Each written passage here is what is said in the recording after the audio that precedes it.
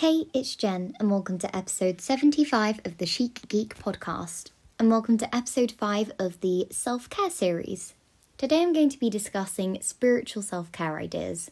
I'm super excited for this podcast as I wasn't really aware that these ideas that I'm going to include were based around spirituality, I think that's how you say it, and that type of thing, and I'd been incorporating them into my self-care routine, but I think it's super nice that I can break it down into this component of the self-care series for you to listen to and get some spiritual self-care ideas. So I hope you enjoy listening and I hope you find these useful. Just a little quick kind of background on spiritual self-care. Pretty much it's finding meaning in your life and becoming more nourished and more energized and focused, and it's reflecting on yourself as a person and that kind of thing. You can also incorporate spiritual self-care into your religion if you do have one, or you could find more about a specific religion if you wanted to as a form of spiritual self-care. But anyway, let's get straight into the podcast. The first thing is to be in the present moment. I speak about this a lot, but I think it's super important to not worry too much about what has happened and what will happen. I think that by being in the present moment, you allow yourself to embrace what's happening and to really enjoy those little things that are currently going on in your life.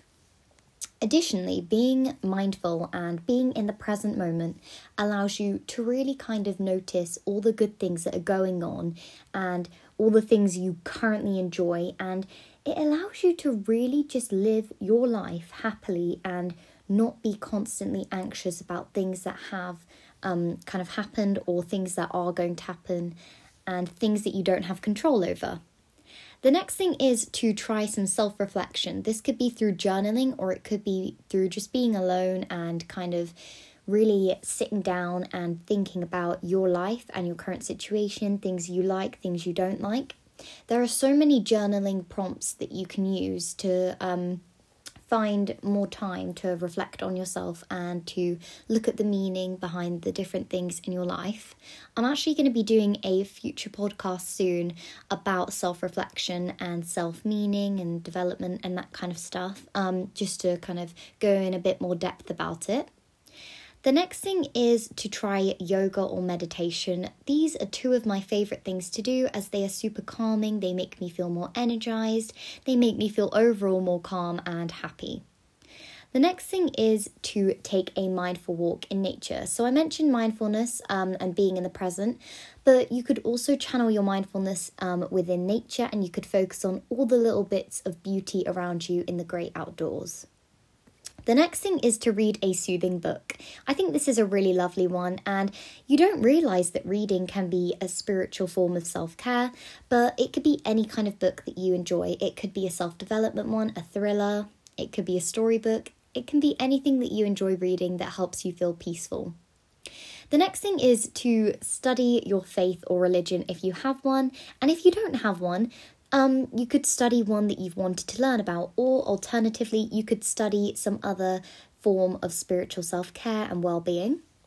The next thing is to try and practice seeing the positive in everything. This can be super difficult, but I think it's really vital that even when things are going bad and kind of things are not happening the way we expected, it's really nice if we try and embrace the negative and look at what it's going to do and how it's going to help us in the future. And I think that negative experiences help us because we can learn from them and we can develop as people from them. And it allows us to really see the aspects of our life which are negative and how we can change them. The next thing is to start a gratitude journal. So I did obviously mention journaling at the start of this podcast, but I wanted to specifically mention the gratitude journal. This has made me feel overall more happy, more kind of optimistic and more grateful about everything in my life. And I think that it truly has made me a really, really happy person. I was already happy, but doing this gratitude journal just boosted my happiness levels way more. The next thing is to have a social media detox or a technology detox. I think that this is really nourishing and good, and it makes you feel much more clear and much less anxious about everything happening on social media and all of the influencers and people that you see out there. It makes you feel less worried about what you're doing with your life, and it makes you focus more on the present moment and on the good things that are happening with you and not with other people. The next thing is to listen to some calming music. This could just be any old song that you enjoy listening to. It could be a playlist that you like, or it could even be meditation or yoga music. The next thing is to volunteer. Now, when I say volunteer, it doesn't necessarily have to be for a charity. It could be, though.